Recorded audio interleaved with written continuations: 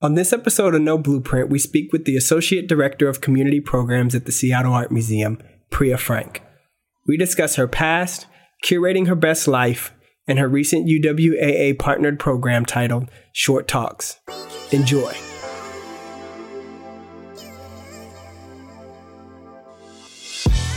What's up, everybody? I go by the name of Domo. And I go by the name of Yoshiko. We sit with entrepreneurs and artists across disciplines to share their stories, insight, and gems.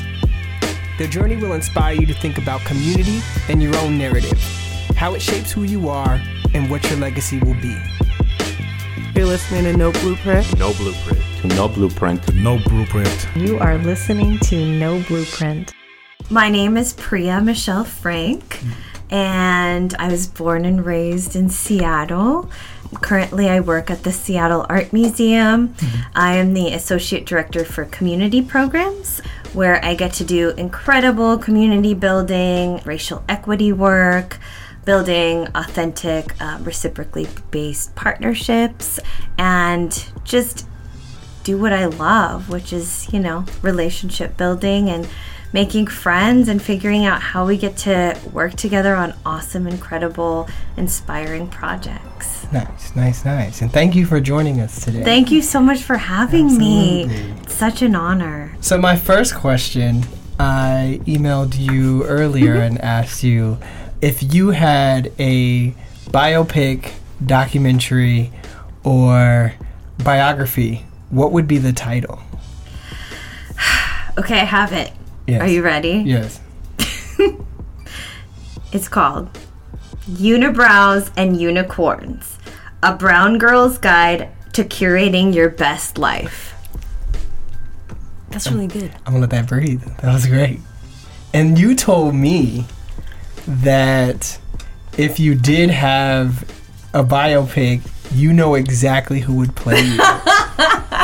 I do, and I forgot her name right now. I have to look it up. Lily Singh. Okay. That's her name. Oh. Yeah.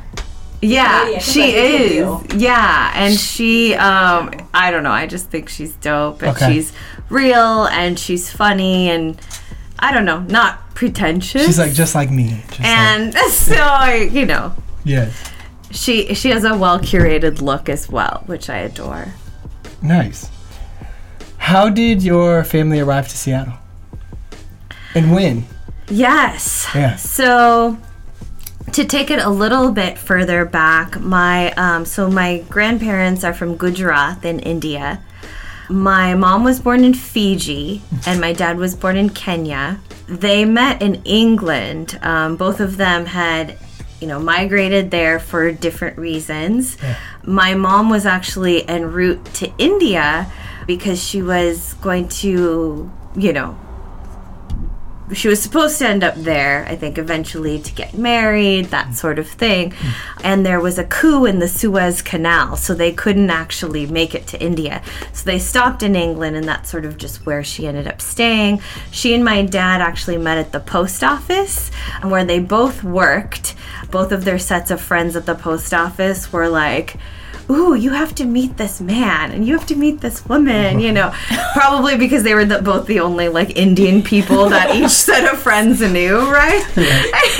And so my mom tells this story about how she was in line one day, the lunch line, to order a sandwich, and my dad was behind her, and she was like, oh God, who's this Indian man behind me? And I really wanted to order a ham sandwich, and a lot of Indian people don't eat meat, and so she was like, this man is gonna judge me, blah blah blah.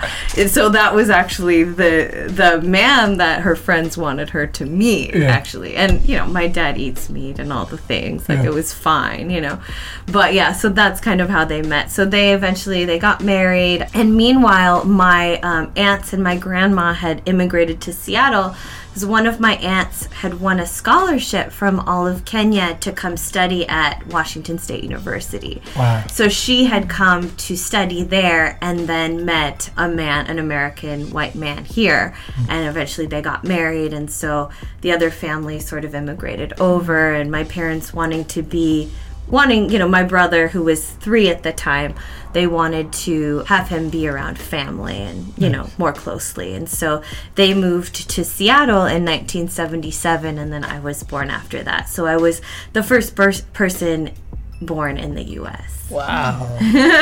That is an amazing journey. And you told it so concise. I think about it a lot, you know?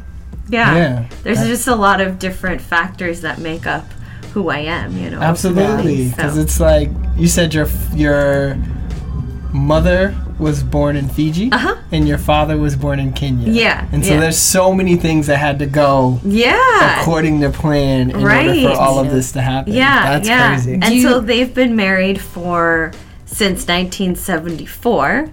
So that would be what, 44 years? Nice. Yeah. So, and they live in Mount Lake Terrace. Okay. So they're still here? Yeah. Nice. So do you still have family in Fiji and Kenya? No, not really. Everybody sort of immigrated out. So, but, you know, it's definitely spread all over. My immediate, like, family that I'm closest to are definitely, like, my parents, my 2 aunts who live in Shoreline, my dad's sisters, my brother and his girlfriend who live in Beacon Hill. Okay. So, yeah, that's kind of the central fam and the central core of, like, you're all over. Me. Y'all are all Yeah. over. That's awesome. And then what part of Seattle did you grow up in? I grew up in Lake City. Okay. So, yeah, I went there. You know, I was, there for, like, all of high school, you know, middle school. Up till high school, I went to a Christian school that was at Northgate. Okay. Really close to Northgate Mall. Predominantly white. I was, you know, usually pretty much the only person of color in my class. And then I went to high school at Nathan Hale High School, and that was incredible because I got to meet amazing people who, like, shaped my journey in so many ways, and teachers that really sort of opened up other parts of history that I never knew before. Nice. Yeah. Didn't Luis and Leona go to Nathan Hale as well? Okay. Yeah. Okay. So we've actually known each other for 20-something. Are you serious? So y'all knew each other in high school? What? Yeah, Leona was a cheerleader. I was a cheerleader, but years later, and I remember, like, being like, she's so cool. Hold on. I don't think. And Luis and I had math together. What? So you talked about going to a Christian school. You talked about going to a more diverse Nathan Hale. How did your parents keep you culturally grounded at home in your Indian culture? Or did they? Whoa. You know, I think it's...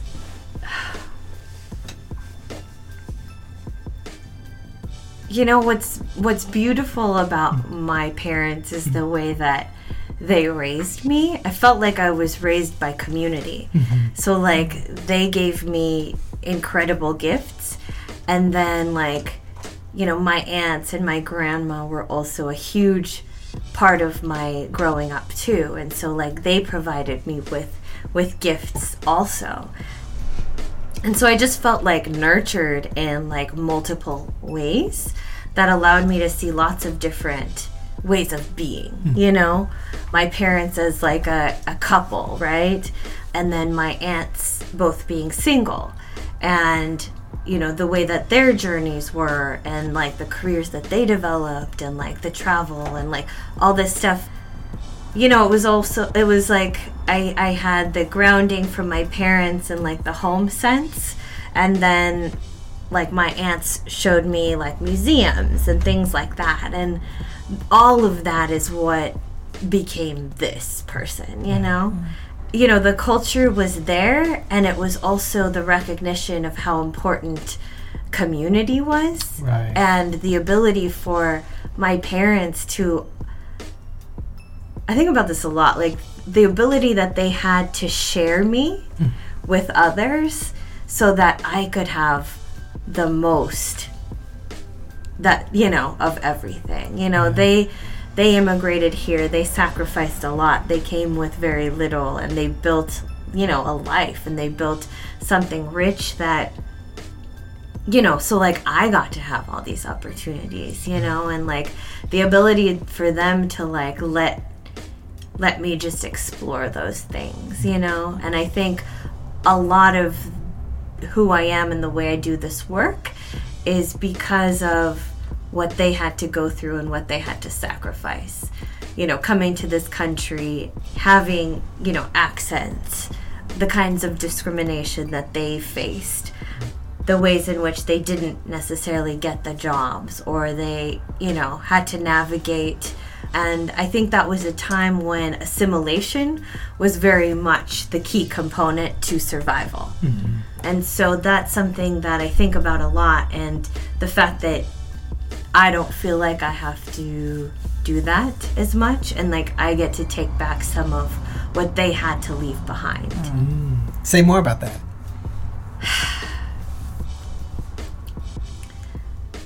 You know, I think I guess I get to be the kinds of things that they didn't have the luxury to be. Mm. And I know that, for example,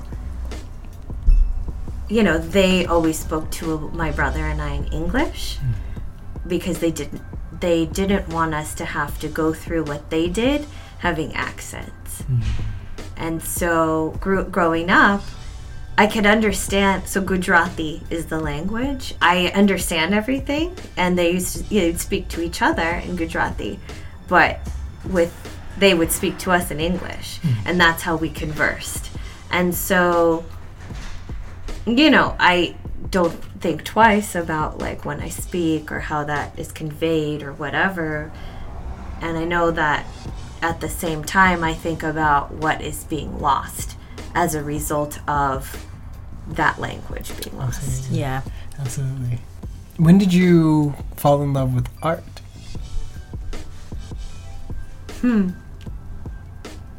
Lucid. Really? Uh-huh. Interesting. Okay. I mean, I think that was the ultimate fall in love. I think what prepared me for that. Yeah. I worked at an organization called the UW World Series on campus after I graduated. It's now known as the Meany Hall for the Performing Arts, and it was a performing arts organization, and I was a half-time development assistant, so I did fundraising and donor events and volunteer management. I was there for 8 years. It was such a huge growth experience for me, and it opened a lot of doors for me, and like just allowing me to explore what performance is and looks like and how that is relevant to my life. It was a small organization, so I had the opportunity to do lots of different things. So I got to really kind of suss out what felt exciting to me, you know? And during that time, I went back to school. I got a master's in cultural studies from the UW Bothell campus. The only reason I even did a master's was because I worked at UW, and so I got tuition exemption. And so taking advantage. Yeah, I knew that that was part of the payoff of working for the university, and I needed to take advantage of that, even though I didn't really understand what the benefits of a master's would even bring me. But I just knew it was, I'd been working there for 5 years, and I felt like I needed growth, and maybe this would be something that did, and it definitely did. Absolutely. So, yeah. So that was kind of when I really was integrated, and but it was Lucid that really allowed me to fall in love. Which is so awesome because David Pierre-Louis was our first guest on our podcast, who, for those listening, David Pierre-Louis was, what would you say, the creator, the owner of Lucid Lounge? Yeah, he was the owner of Lucid. And if you need some backstory, go listen to the first episode of the first season of the No Blueprint podcast, and you'll hear all about it. It was euphoric. It was a moment in time where it felt like anything was possible. Absolutely. And that was because of the leadership of David Pierre-Louis. You just recently did an event at KEXP through the UW Alumni Association called Short Talks. And it was so amazing, and I've told everyone that they should have been there. But I also saw someone recording video, and so I'm waiting patiently on that video to come out because I thought all of y'all killed it. Can you tell us more about the formation of that event? and what your perspective was on how it went. Yeah, thank you for asking about that, because it's honestly one of the things that I'm just like most proud of, like in my whole life. Exactly. And it's something that, you know, the Alumni Association, we've been in contact, you know, throughout the years, and since I left, you know, they came to me with this idea about doing sort of, you know, something similar to a TED Talk for alumni of UW specifically, and it was around art, and they had done one previously around food, and so this was the second iteration of that, and they asked if, you know, I would be willing to curate it, and I pretty much like immediately knew who I wanted to be on it, you know, and I didn't know how it would pan out, but I just had to, and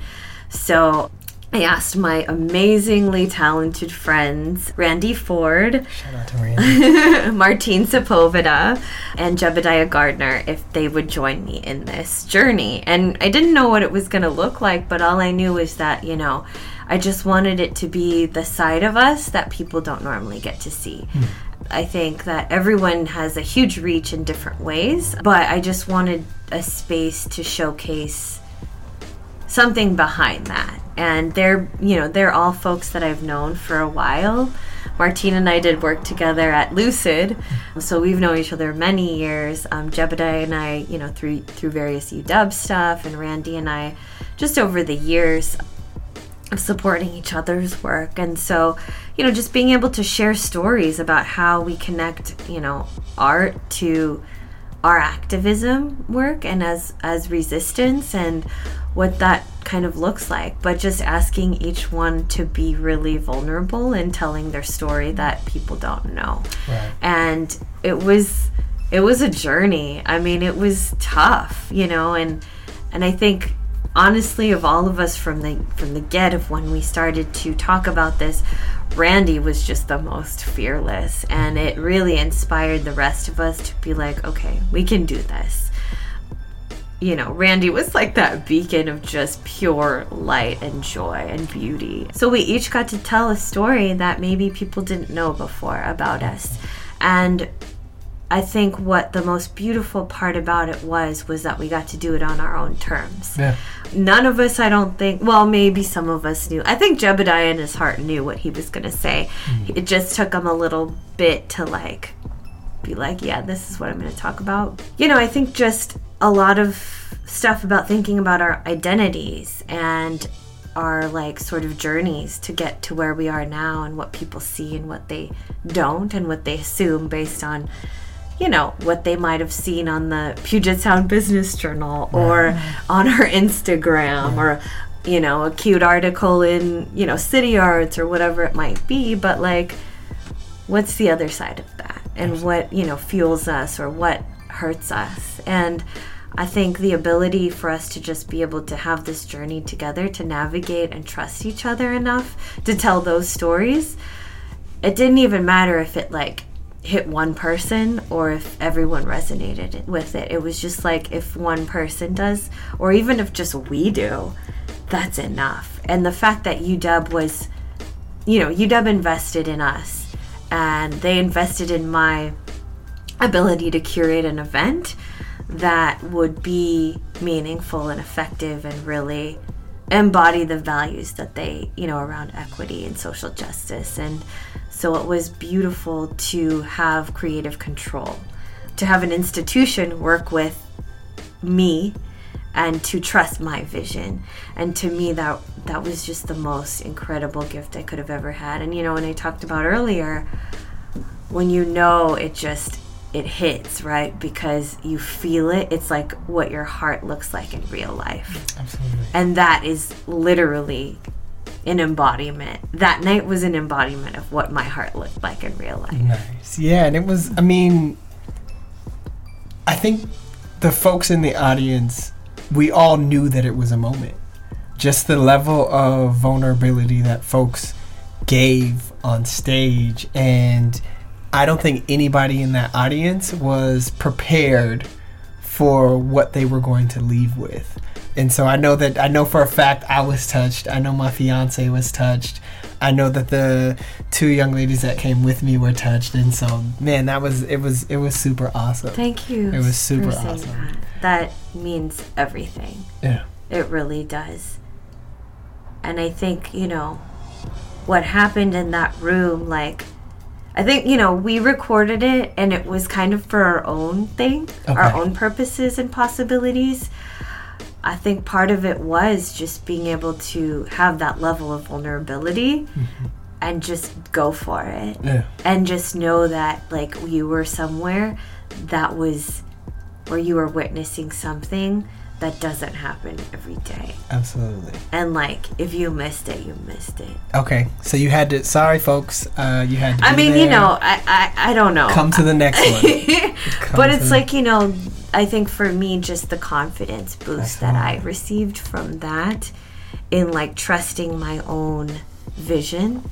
Absolutely. As me. Yeah. Aside from, I think, but I've learned to do that work a lot, and I learned it at Lucid, but I was able to really further it at Sam, and then to get to bring it back to something that was about me and like my vision as a result of all of these experiences that I've had, to put that into something where it just got to be about like that, all of it, the community, the experience, the ambiance, the reflection, and I think like those are all the gifts I was able to receive in my life that came out in one night. Absolutely. Absolutely. And hopefully will continue.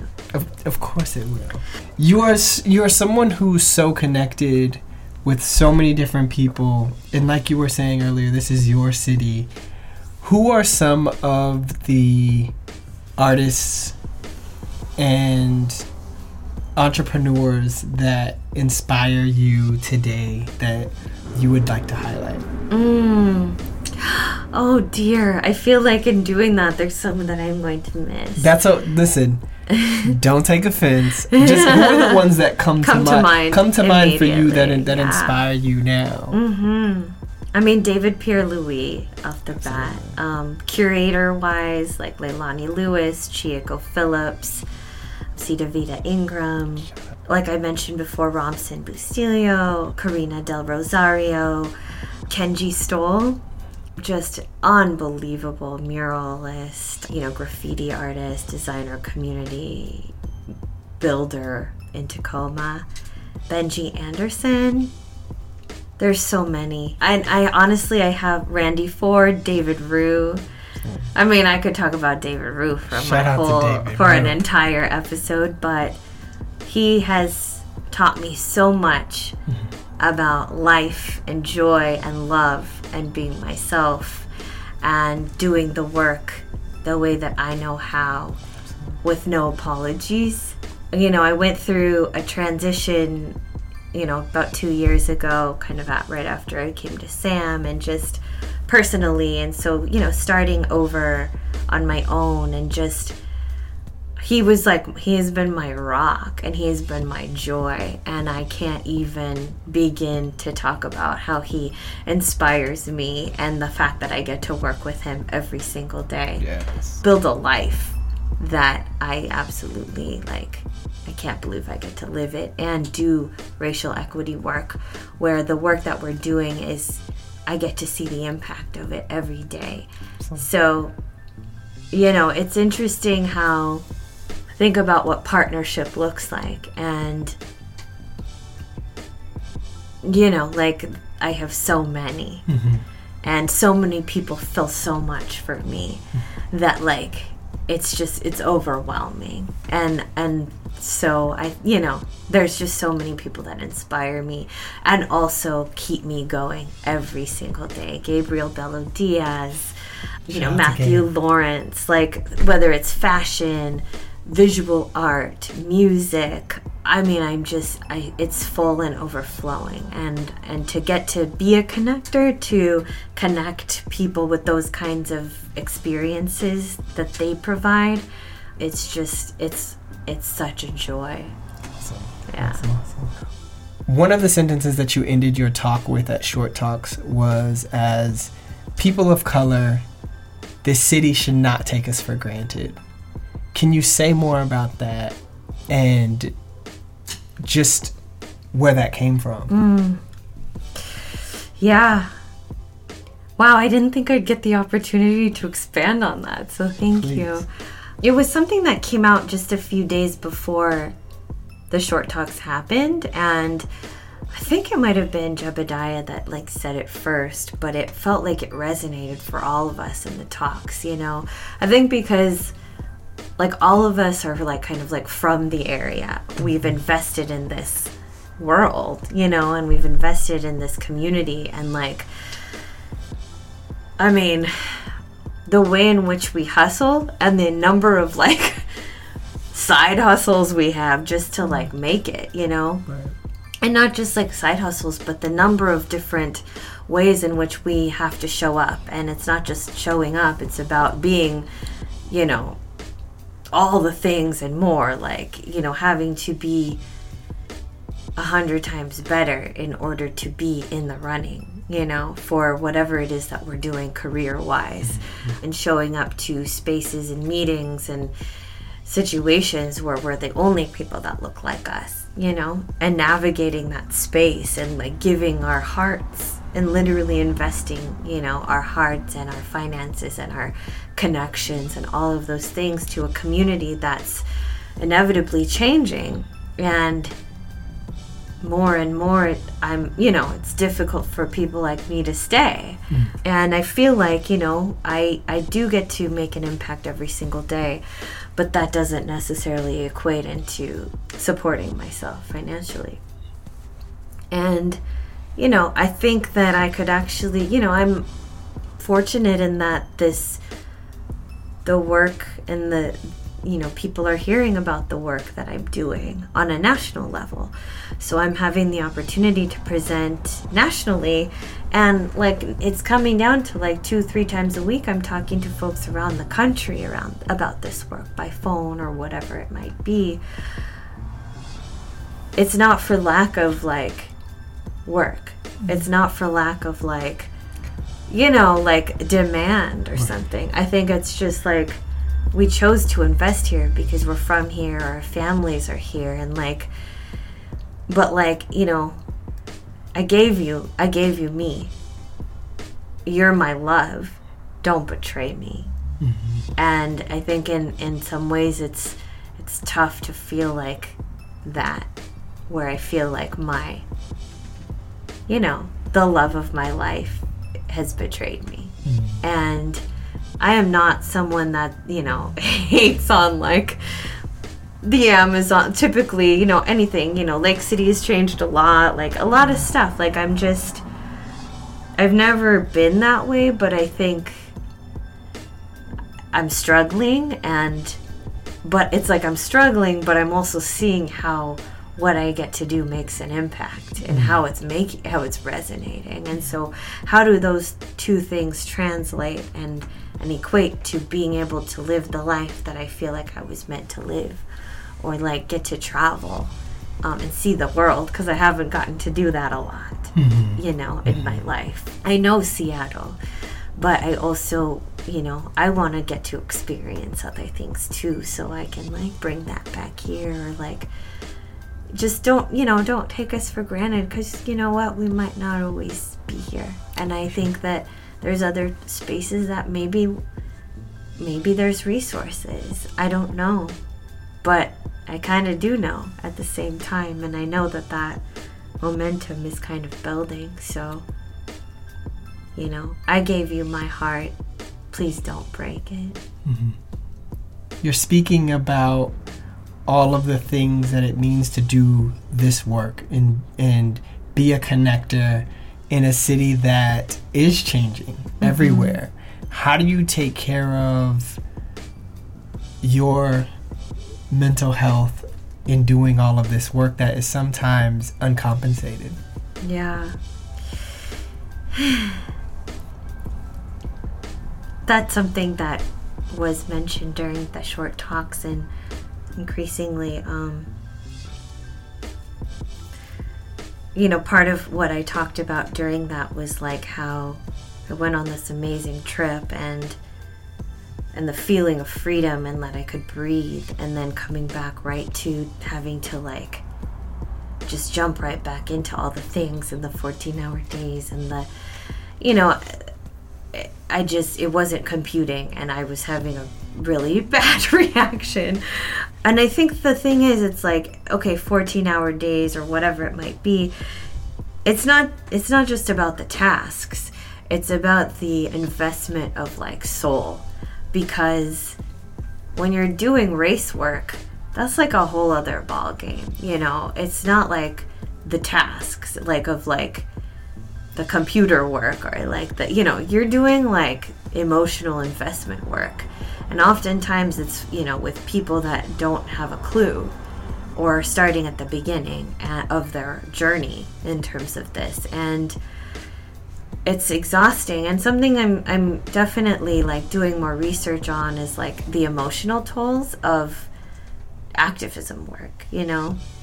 And I feel like there's things that are starting to come out as, you know, over the last few years, but like that's definitely something I'm more and more conscious of, and I want to be able to recognize and support what's needed for my staff too, like for my colleagues that I'm working with. I think for myself right now, it's like, you know, those simple things, I approach it the same way I do my equity work, as small steps to big change. So what can I build in every day, or like, you know, what does that look like daily, even if it's something small? And, you know, just recognizing the need for rest, sleeping in, or like if I'm working Saturday, I don't need to work on Monday. So like, you know, yesterday, for example, I made stuff in the crock pot and washed my hair and like, you know, things like cleaned my house, like, and watched a documentary, you know, like that's something that definitely helps me like feel grounded and like have an outlet to like start the week off right, which has been like huge, you know, and just very like luxurious feeling, even though it's really not. And I think something that I struggle with is the guilt around that too sometimes, of like, well, I should be doing something else, or I'm not, you know, I'm not around people or the folks that I haven't seen, that I'm missing, that I know haven't seen me, you know, or whatever, and I feel bad. And I think part of my issues are around like the guilt of like, you know, I shouldn't be doing this, but I'm like, I have to be doing this. And, you know, I remember Kat had a question at the short talk, which was about like, how do you heal yourself in this work, you know? Because like a lot of this stuff is literally about like sustenance, but like, how do you on top of that then like heal, you know? I am an advocate of therapy, and that is something that has really allowed me to just grow and thrive in like so many different ways. And I'm so grateful that to have had that kind of resource. Yeah, and just like have a check-in and like talk about just what's awesome and celebrate those things too. Because for me, it's not just about like the rock bottom, but it's also like, whoa, this is what's happening. And like having someone to just bounce stuff off of, to like have it like make sense and not just survive but thrive. Shout out to my therapist. Absolutely. I mean, you know, there's a lot of things around that. Absolutely. Which is why I say shout out to my therapist. And I'm just grateful for like coming through like a storm and like finding like the sanity, and not just the sanity, but just like the healing and ultimately the curation of my best life. Absolutely. And then my last question, what advice would you give artists who are either in the city and are looking for those opportunities and resources and places to dig in, or folks who have just arrived in this city and are trying to build community? Yeah.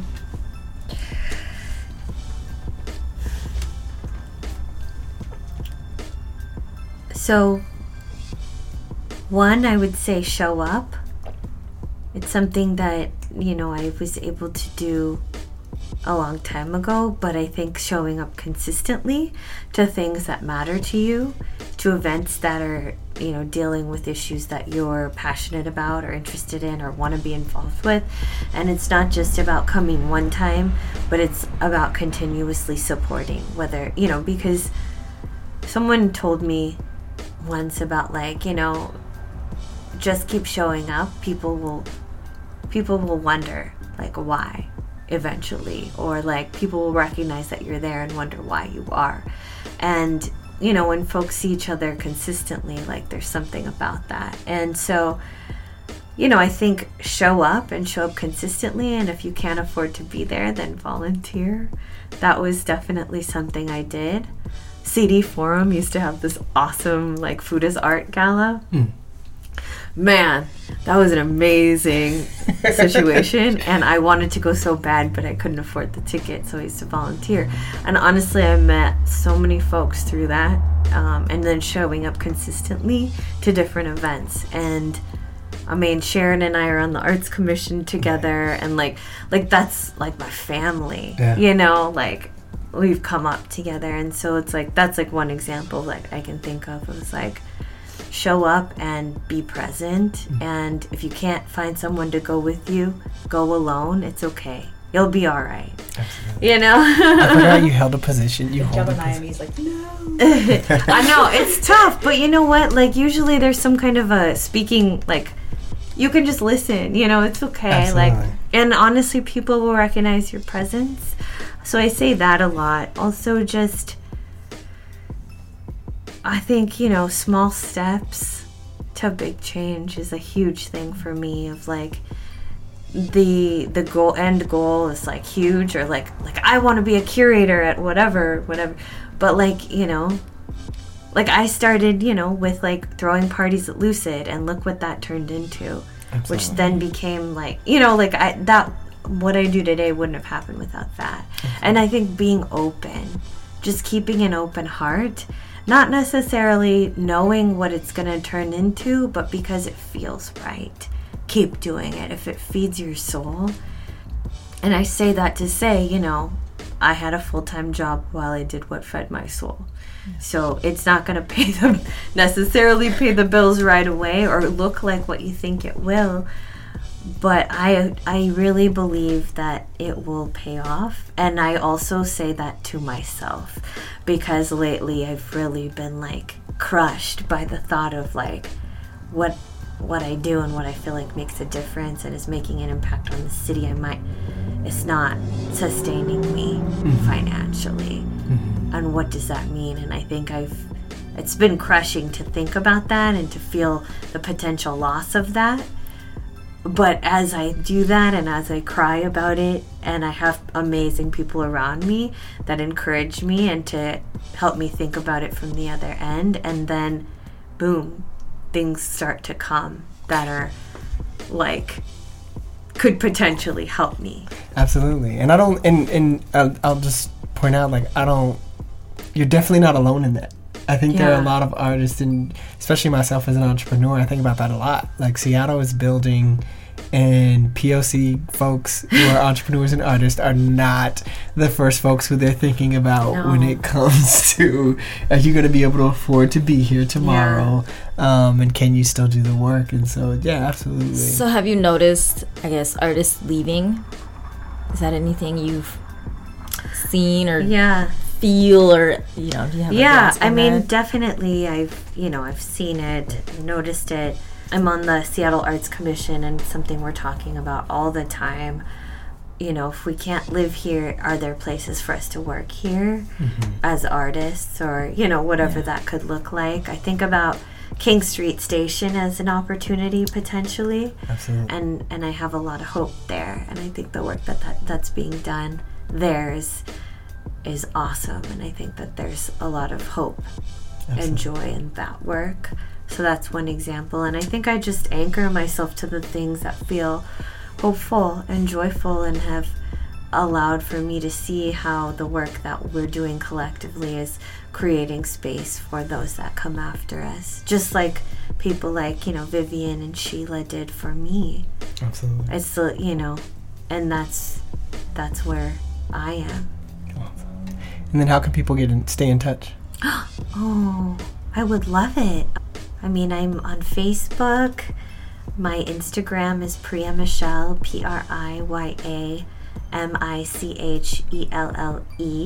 Instagram is poppin'. And there is kind of a curating my best life situation there on a more personal photo-oriented level. Yeah. And then, just my contact info at Sam, or I'm around. Crockpot parties coming soon. Yeah, love a happy hour. Brunch, whatever. Mimosas, all that. Cool. Thank you so much. Thank you so much. What an honor and pleasure. If you liked what you heard, be sure to donate so we can keep going. We are on SoundCloud, iTunes, and YouTube, so be sure to subscribe, rate, and comment. You have no idea how much it helps. We also want to know what you think. You can hit us up on Facebook, Twitter, and Instagram, and you can even use the hashtag #NoBlueprint. And if you're really down with the movement, you can join our Patreon account and become a patron, where you'll get exclusive content and limited edition merchandise.